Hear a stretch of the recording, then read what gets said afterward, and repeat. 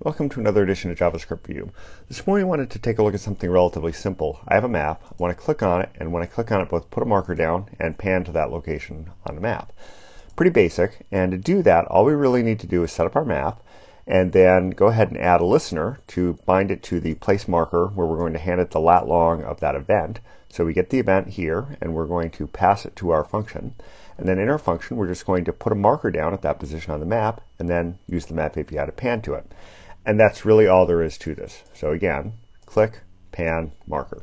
And that's basically it. Pretty simple, easy to do, and something you can extend out pretty easily to any type of map that you get from Google. So that's about it for today. Until next time, have fun with JavaScript.